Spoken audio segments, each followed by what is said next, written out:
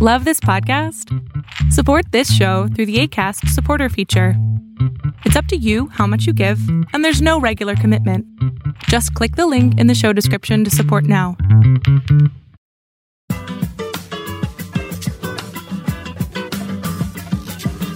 This is UX Cake. UX Cake. UX Cake. UX Cake. UX Cake. UX Cake. UX Cake. I'm your host, Lee Allen Arredondo. This week, Laura and I continued our conversation about freelancing. Now, if you haven't listened to the previous episode, which was part 1, about whether going independent is for you, you'll still get plenty out of this episode, but you might miss some of the background on how Laura and I each have incorporated independent work into our careers. That's not essential, but just wanted to let you know. This time we focused on how to be more effective in your freelance career, from finding clients to managing clients, managing balance in your work and your life, and continuing to grow in your professional development. Now, there are lots of great articles about freelancing in UX, but Laura and I still often get asked what our experience has been, which is why we are doing this. Reading articles can be great, but I think hearing other people's stories can give some perspective or ideas that a bulleted list just doesn't do. So if freelancing is something you're considering doing, or maybe you've been doing it for a while, but you're wondering what other people do or what mistakes other people make, we talk about that too, then listening to our stories might fill in some of the blanks for you. And for lots more online resources, check out the show notes page on our site at uxcake.co. We've got lots of links there for you. Hi, Laura. Hi, Lee. Are you ready to talk about freelancing part 2? I am. So in the last episode about freelancing, we talked about some of the pros and cons of freelancing and chatted a bit about personality types. Is there a personality that works better or not? And we got a lot of good feedback from folks who said, can't wait for part 2. So this week, we're going to talk about being more effective in a freelance UX career. Some of our lessons learned working as freelance UX design and strategy and research. Yes. There's already a lot of great articles on the nuts and bolts of freelancing, like the money part and taxes and defining your brand and writing contracts. Besides, I don't think that those are necessarily the strengths that we bring to the table. Or Not at all. So I figured we're not going to cover that stuff. We'll talk about finding clients and work, trying to find work consistently, managing clients' expectations. That apparently is something that a lot of freelancers say is a challenge. And we'll also talk about things like finding balance, trying to maintain balance, and professional development. Hopefully we'll get that far. I think we can do it. Okay. Finding clients and work. I saw something recently that said 71% of the freelancers that responded to this survey were actually freelancing on the side, kind of like moonlighting. I thought that was really interesting. I think this was like a US survey, so I don't know how that compares, if it's different places around the world, but or if it's changing, you know, in this gig economy. Gig economy? Gig economy. Gig economy? Is that what you said? Yes. Gig comp. Okay, we just trademarked that. It's our own little gig economy. But I think it's a little more, and that's fine for people who want to do that on the side. But once you actually quit your job, that's when things get trickier. It's a whole new world. So tell me about how you went about finding clients and work when you first started freelancing. Since I started really early in my career, I was looking for assistant positions that were freelance, right? So researcher who needed someone to help him code or help her take notes. Those gigs, I believe I found through the UW website at the time. I don't even know if they have something like that now. One of my strategies was also to essentially look for startups who were hiring either developers or designers. And I would just cold call them or cold email them and say, I'm a researcher. If you're looking for a designer or developer, you might also need somebody to consider the user experience. And so that's how things started rolling in. There was a time when I did go through agencies, so a third-party recruiter. Those were pretty brief. I feel like I only got one solid gig out of recruiters. And from there, it was just lots of networking, making sure people knew that there was a freelance researcher within reach.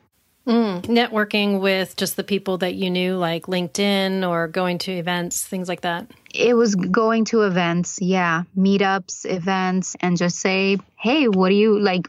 Express interest in what others were working on and say, if you need a researcher, here's my number. How about you? So I was already pretty experienced when I quit my job to start freelancing or consulting. And my first, I think that I felt pretty good about it because I had already sort of gotten maybe a few month long project before I quit. And that was through Blink, which is in Seattle, although they're actually also now in Chicago and San Diego. It's a user research and UX design firm that started here in Seattle, which is where you and I met also. Right. And so I kind of continued along that vein for quite a while because those were really interesting projects where I was doing both the design and the research. But that gave me a little bit of time, I think, also to build my network. I would go to events. So the things that I can think of that are still around are like SIGCHI. We have our own Puget Sound SIGCHI. If people aren't familiar with the CHI program, I'll link to it in the notes. But those are in cities around the U.S. at least. UXPA, UX Professionals Association, IXDA, they also have a lot of local chapters. And connecting with, another thing that I did, and I was going to kind of mention this, connecting with recruiters, even though I did connect with agencies, but I didn't work with any of them. I don't think I did any work actually through an agency. When you say agency versus recruiter, what do you mean? Well, that's what I mean, like the placement agencies. Got it. But connecting with those recruiters at the placement agencies, I think, is a really good thing to do, even if you don't want to work through that agency. But it's a great way to practice your freelance interviews and get free feedback on your portfolio as well. That's a great point. I connected with other freelancers. That's a really important thing to remember to do. And now that we have Slack, and I know that there are local Slack channels for UX in a lot of cities. So I think that's a great way to connect with other UXers and other freelancers. One other thing that I wanted to mention about connecting with other freelancers, but there's one in particular, this new site that I just learned about actually from someone on Slack, and it's called Covalent. I'm pretty sure I'm saying that wrong. It's spelled Covailnt. So there's a couple vowels missing, which is why I can't say it. Covalent. But it's a cool idea, which is that freelancers sign up on this platform and it's connecting other freelancers so you can have kind of this network of people that you trust. And I haven't actually started using it yet, so I can't really describe it, but I will put a link to it in the show notes. It's in beta, so it's kind of one of those things that's just starting up. Cool. Another thing that you mentioned was teaching.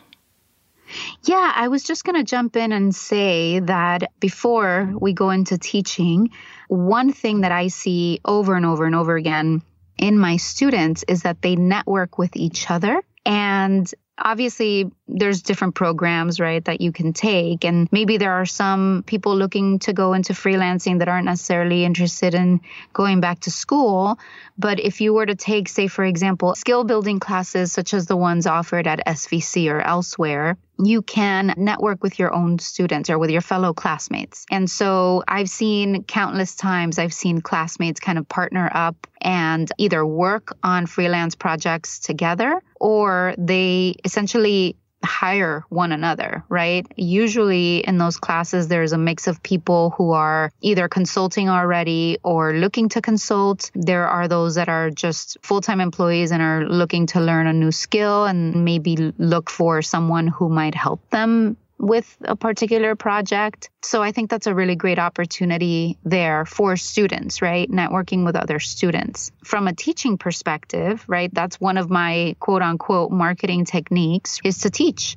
And as a freelancer, as a consultant, I will network with my own students. Obviously, they see you as an expert or a knowledgeable person in a particular subject. And if they feel that you are someone that can help them with a particular project, then projects emerge from that. Yeah, I was talking with someone who's a trainer for a company called Imparture in the UK, and he was saying that he has definitely gotten work from folks who have taken the class, and he's gotten consulting work.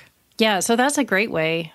Sure. And I mean, this is kind of for later, but if somebody were to be looking for an assistant, for example, your students are a great source. You know how they work, you know what they can do, and you might even be the one, right? The teacher might be the one hiring the student to support them.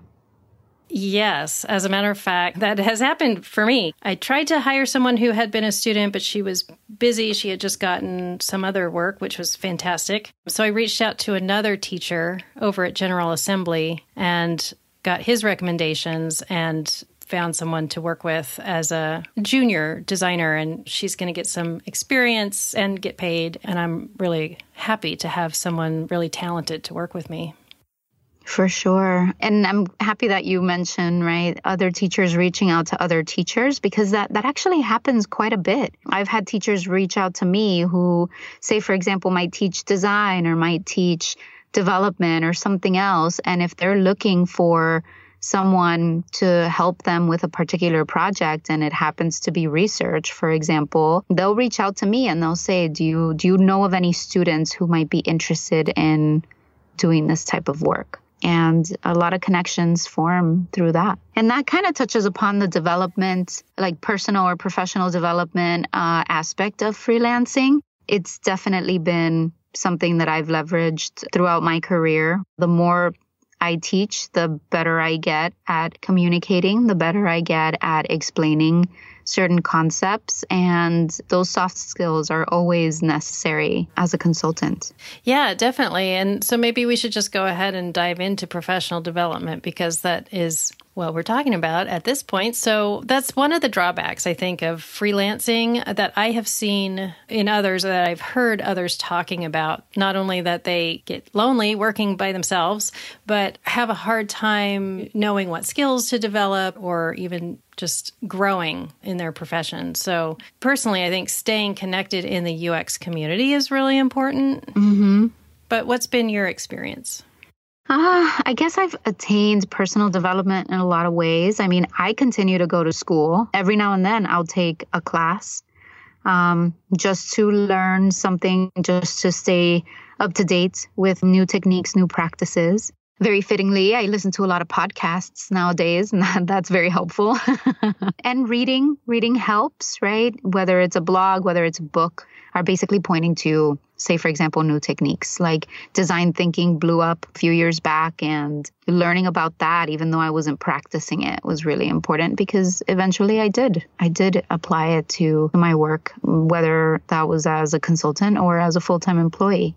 And there are UX book clubs too. I don't know if they're only in like the big cities.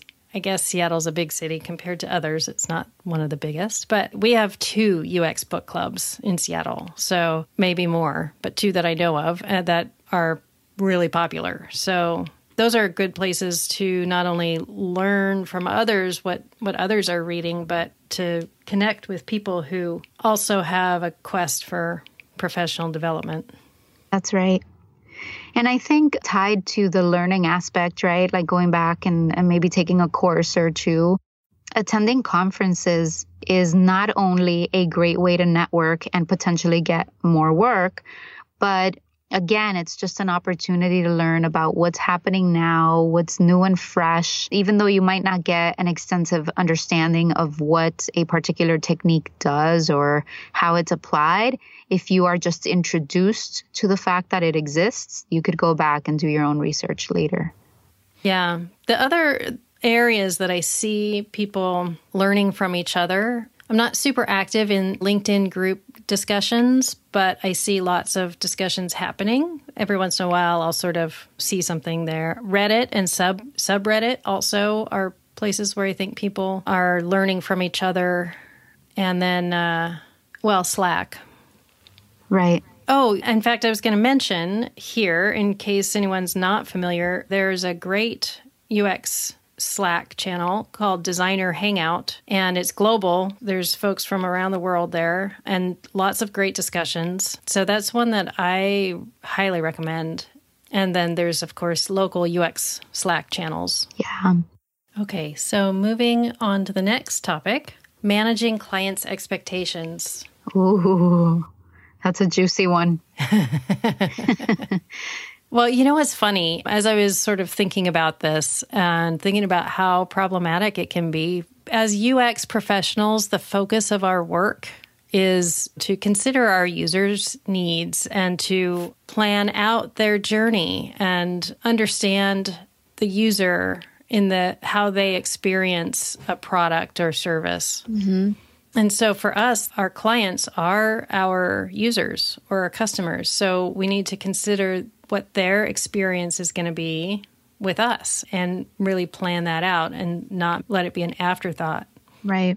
I mean, and this goes with any territory, right? As a UX professional, yes, the user, the customer is our focus, but we have to understand and admit, right, that it's not just about balance between what the business goals are and what the objectives of the business truly are, so that we can help map, right, that customer experience to what the final objective is. When you throw a client into the mix, right, you're not only considering their needs as your customer, you're also considering their customers' needs and their objectives all around, right? Their objectives in their relationship with you, their objectives with the relationship they're trying to improve or change or establish with their customer. There's so many levels, right? So many layers. So I guess the point is that it makes it even more challenging as a freelancer. That's right.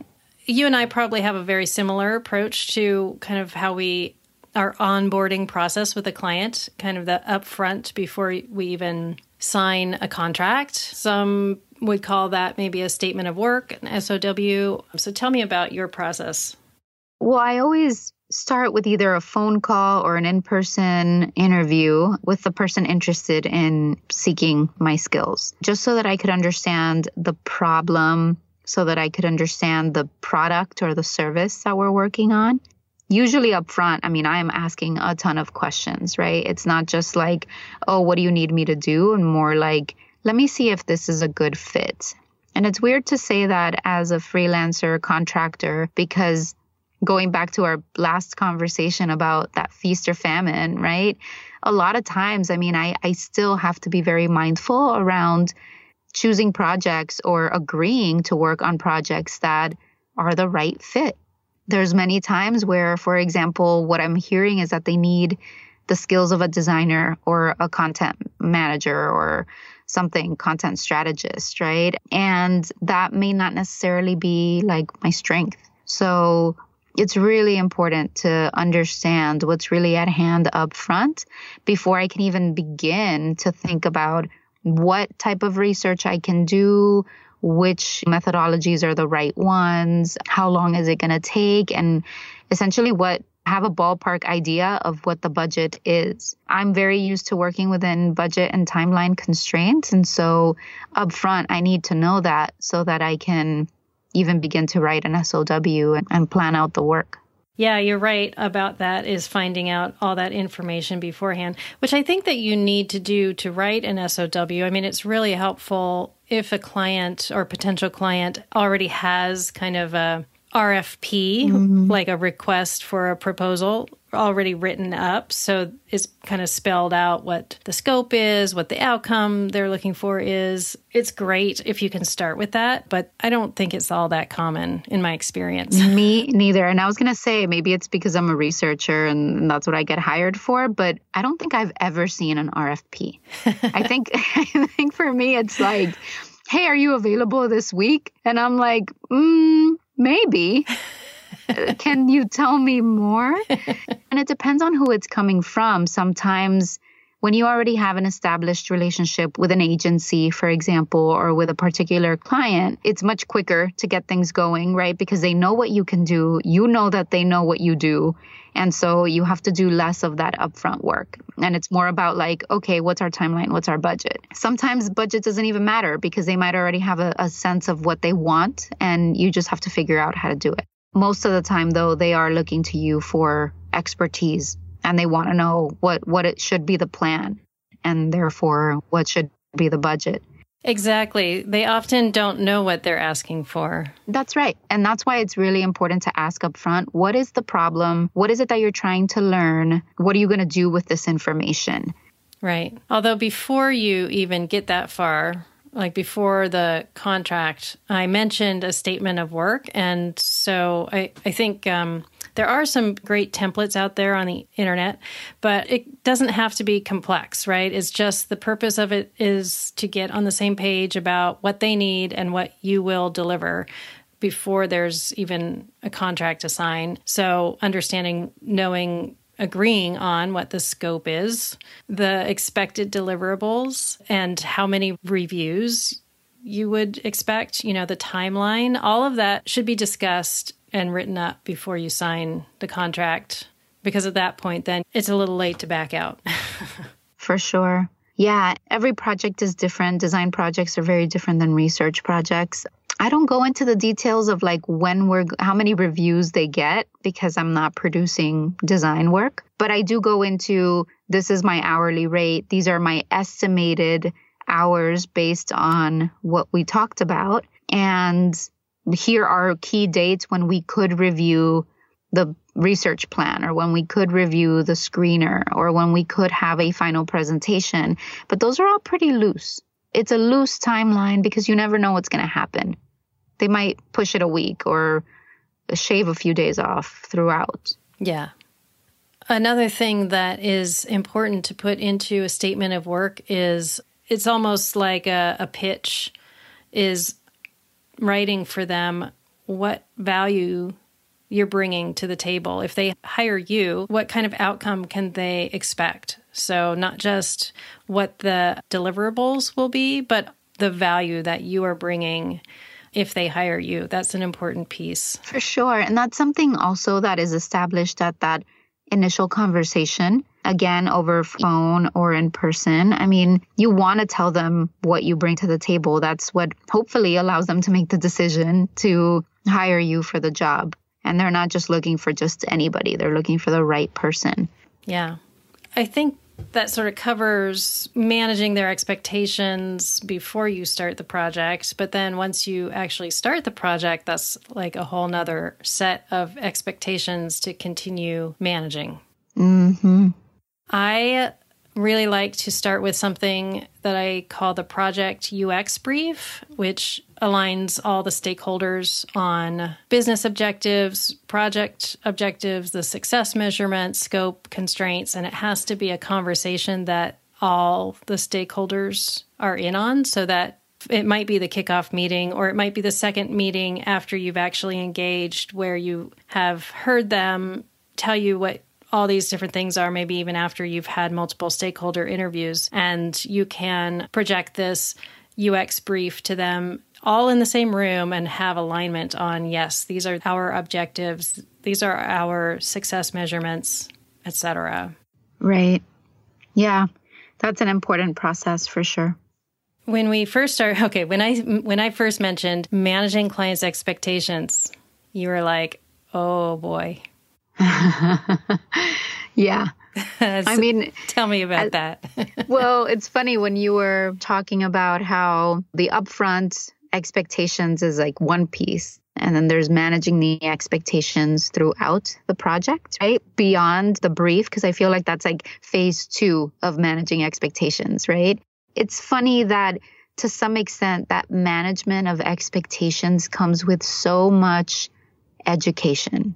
There's a lot of times, we might be working with a client who has not worked with a UX individual, a UX professional. A lot of times they, because they may not have someone on their team that understands the work that we do, they themselves may not understand like what comes out of a process, a UX process, like what they gain from it or what it's informing or how it works. So it's almost like the consultant has to take this position to show them what happens at every step of the way, while obviously establishing confidence there and telling them this is going well, or even though this happens, we could always do that. For example, if the recruit falls through, or we can't find the right people, or something changes in the technology and we have to shift gears. But yeah, I think that there's this dance, right, that we do with the client throughout the project where we're like really showing them what's happening without inviting too much churn, if I may use that word, because at the end, they're hiring experts to do the work and they trust that we can do the work. But a lot of times, every client is different. And so some of them want a ton of visibility into every single bit of the process, while others really just want to check out and then check back in when a final report is ready or a final design is ready. And so we have to kind of gauge where we are, where that client needs to be met so that we can properly manage those expectations if they need, or want a lot of visibility or if they don't. I have to admit, I haven't always done this, and it always works better if I do have that conversation, maybe in that first interview, where you find out how the client likes to work. Right.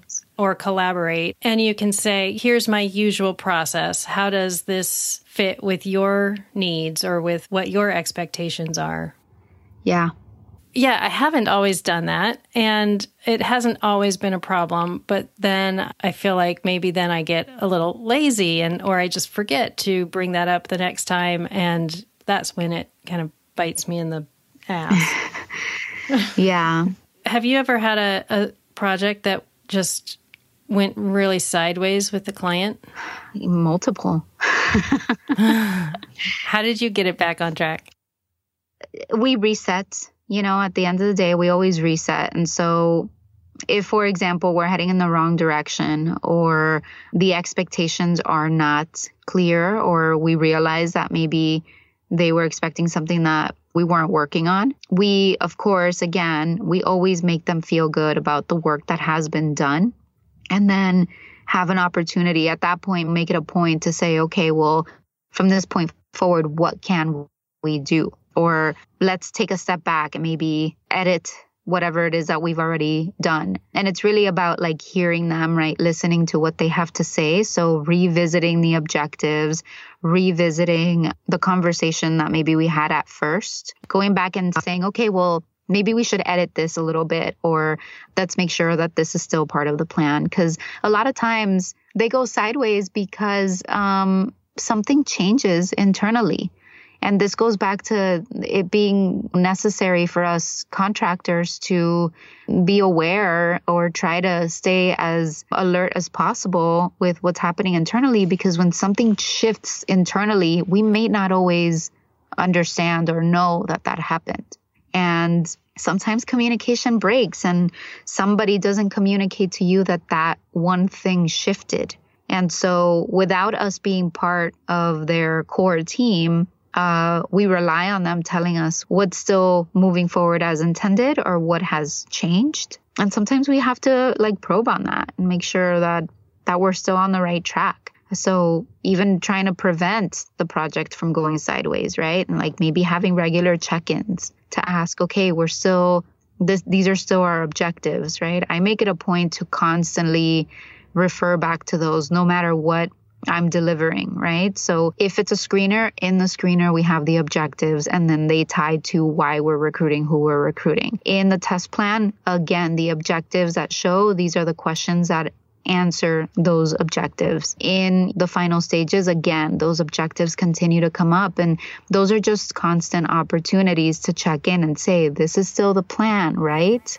Yeah, those weekly check-ins are really important, and clients don't always want them, which is why it's important to find out what they're expecting ahead of time. But those weekly check-ins are important, and you have to build those into your estimate. One other thing, maybe the last thing about communicating with clients, is using the project that you have as a chance to upsell more work that you could do for either more research or version 2, pointing out more ways that you could benefit your client. So maybe in the final deliverable, you have a next steps, and that includes a number of things that you could work on with the client next. Yeah, that happens often. We don't even have to wait till the end to talk about what those next steps are. I mean, it's necessary to do it at the end, of course, because that's when they might be ready for those next steps. But even throughout the project, we might say, well, we're doing this like this now because this is what we're after. But in the future, there's always an opportunity to do it like that or to add X to this. And so throughout the project, I think that conversation could be ongoing. All right. Well, let's talk about finding balance. That's a challenging one because as soon as you feel like you've found balance, then something happens and you're out of balance again. So you kind of have to do this like over and over. I don't think it's a thing that you do one time, but I think that there are some approaches that you can kind of incorporate into your work or your life that can help you maintain that balance when you do get out of balance. Can you give me an example of being out of balance? Well, being out of balance would be having too much work or not having enough work. Both are difficult. When you've been freelancing for a while, you know that there will be downtimes. And so you need to make sure that you are, first of all, that you've charged enough to cover your downtime. That's why it costs more, right, to hire a contractor. So that's really important. And then like for when you have too much work, this is where it's so important to stay connected with other freelancers on a regular basis because that's going to help you with your overflow.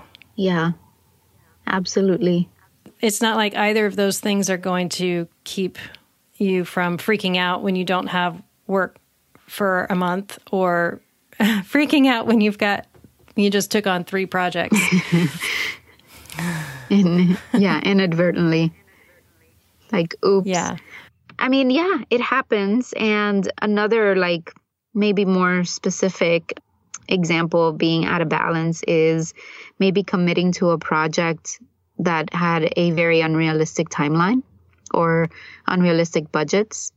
That it's not so much I have too much work or too many projects versus no projects. It's also like time management is suffering.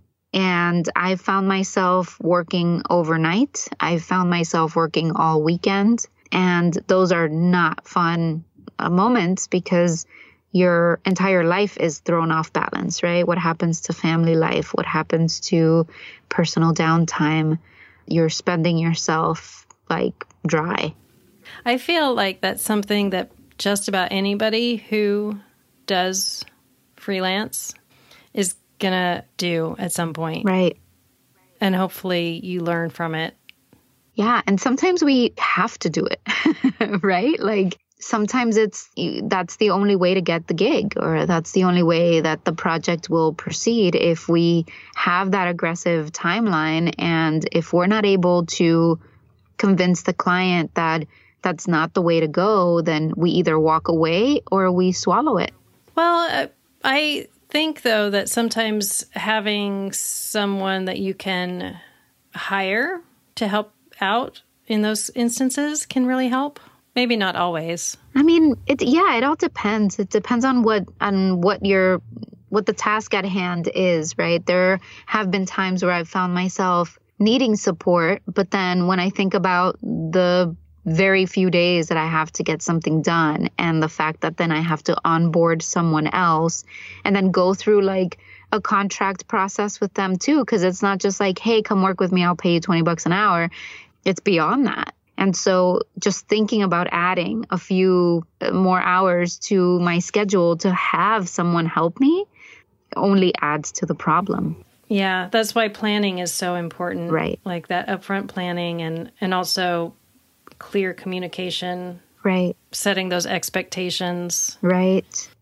And I mean, again, every project is different. I'm referring to projects that are majorly short, right? That you have, instead of a month, you had 2 weeks. And I admit I've taken plenty of those for the sake of not saying no to a client, because I mean, maybe this was more pertinent to last week's conversation, but a lot of times I find myself thinking like, I want you to stick with me.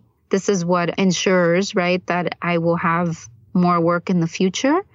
And so turning someone down might actually be detrimental. That's where I feel like maybe sometimes I've said yes to something where maybe I shouldn't have. Maybe the timeline was just way too aggressive, but I wanted to keep that good relationship going. Yeah, I think all of us, whether we're freelance or not, we need to learn those ways to say no or pushing back on unrealistic expectations, but in a way where you maintain a good relationship and still get the work. Yeah. I mean, there's many times where I've said, I would love to help you, but if I take this on, I would actually be doing you a disservice because I wouldn't be focused or because I'm not going to give you my best self. And usually that works. Obviously, it has to come off in a very genuine way, but helping the client understand, you're not saying no just because you don't want the work. You're saying no because you're assessing that this would not be a fruitful engagement for either party. Yeah. And when that's done in the right way, I think you maintain valuable relationships and credibility too. Yeah, absolutely. I think one last bit of advice I would say for finding balance for someone who hasn't done freelance yet, if they haven't signed the dotted line, don't turn away another project. Yeah. Don't turn away a project for one that's up in the air. Yeah. Because if they have not yet signed the dotted line, they might be saying, oh, yes, we're definitely doing this. Yes, we're definitely doing this. But until they've actually paid you that first amount of money and signed the contract, you can just screw yourself if you do that. So don't do it. Yeah. I've heard of, and this maybe happens more with design work, maybe because it's a little longer, but I've heard of situations where a designer might be pulled into a project, right, as a contractor, and they're expecting to be working on that project for 2 to 3 months. And a month and a half later, they're like, you know what? Sorry, this fell through. We don't need you anymore. How do you deal with that? Yeah, that happens all the time. It's not so much in my case because I take projects on differently. That is what happens often for a contractor who will go on site and work for, let's say you have a 3-month contract, like you said. And unfortunately, I have been on the other end as a hiring manager when I had to say, actually, this project just got canned or whatever. And so typically that's with a placement agency, but I have also worked with independent contractors in that way. And it's unfortunate, but there's nothing that can be done about it. Contracts don't keep that from happening. And so it's not a guarantee like I expect X number of dollars from this. Right. Unless you've written the contract that way, which might be a possibility for some projects if you're taking on the project. But then I would imagine that's why it's important if you're not through a placement agency, but if you are independent sole proprietor taking something on, it's important to ask for money up front. Yeah. To cover, let's say it falls through halfway for whatever reason. You need to make sure that you're going to get paid for the time you put into it. Yeah. Which I think on that note, there are times where I find myself knowing, right, or realizing that there's so much time that goes into the upfront work before you actually start the actual project, before they sign off on your SOW or your brief. And that's something that needs to be accounted for, right? So when considering your hourly rate, I mean, it's important to remember that as a freelancer, as contractors, there's so much busy work or just like a housekeeping work that we have to do that at first I didn't recognize that was going to be such a big deal. And it actually is. Like, even billing your clients takes some hours. And it's important to recognize that that's work that isn't necessarily seen by your client, but that it goes into the process. Yeah, and it's easy to forget about. Like you said, I guess I sort of see it as any job that you have takes a certain amount of work. You know, if you work someplace full time, you have to spend time getting there and getting home. And that's not counted as part of your work. And there's annual or biannual reviews that you have to write for yourself and other teammates. And that's not typically considered part of your whatever 40-hour work week. So, you know, it's true that there is other work other than there's lots of time that you have to put into it. But like you said, it's easy to forget. So it's important to just kind of remember to add that into either your hourly rate or your estimates. Yeah. Anything else we haven't covered? Because we've just spent an hour talking about this. I'm not sure. I feel like, what were our other big topics? That's it. I think we did it. All right. Well, I'm sure there's plenty of stuff that we did not cover, but I would love to know if people listening to this have other questions, because people can always contact us through our website at uxcake.co. There's contact us links all over the place. We also have a Facebook page, so that's another way to ask a question, and it might be a question that other people have as well. So I would encourage our listeners to ask questions, because we answer people's questions about this kind of stuff all the time, which is why we're having this one podcast, so hopefully answered a whole bunch of people's questions. Great. I hope so. All right. Well, thanks, Laura. It's been fun talking with you. Likewise, Lee. Always. Okay, well, that wraps up our second freelance episode.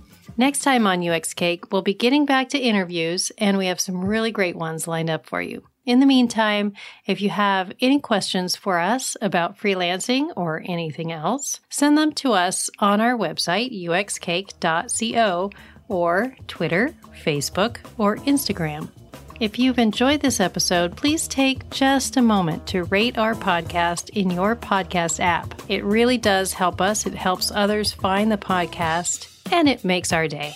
Thanks for joining us on UX Cake, and I look forward to serving you another slice next time.